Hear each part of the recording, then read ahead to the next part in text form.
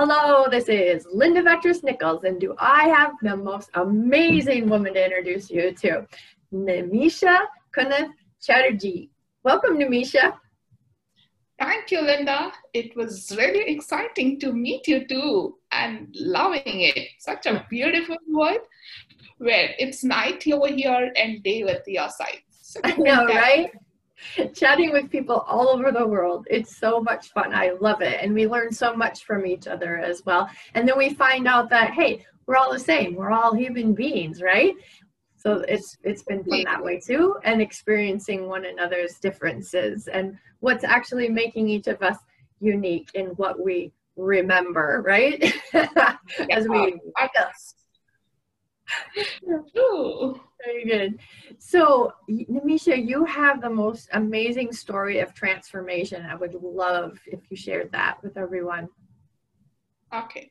So it started with generally I've been as a shy person. If you consider me from your childhood, my school days, or in the college days, I was more of an introvert where I would just try to talk to one-on-one.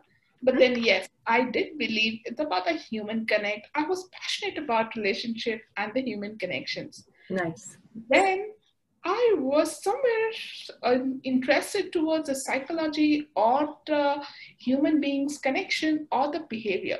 Yeah. And isn't it that interesting that we all have a uniqueness? But then I was trying to understand what is that which is stopping me.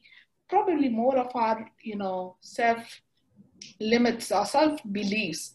Right. And then I just went on to my journey, did my MBA, my HR specialization. And when you get into corporate, you meet so many people. Sometimes, Linda, you yourself knows that being sometimes as a role, what we are playing, though say as a HR or as a coach, we meet so many people and we are bound to play the role which we are not. Right. Yeah. And that's when I think I started, little bit developing myself, trying to come out of that cocoon, to just see what is the world outside.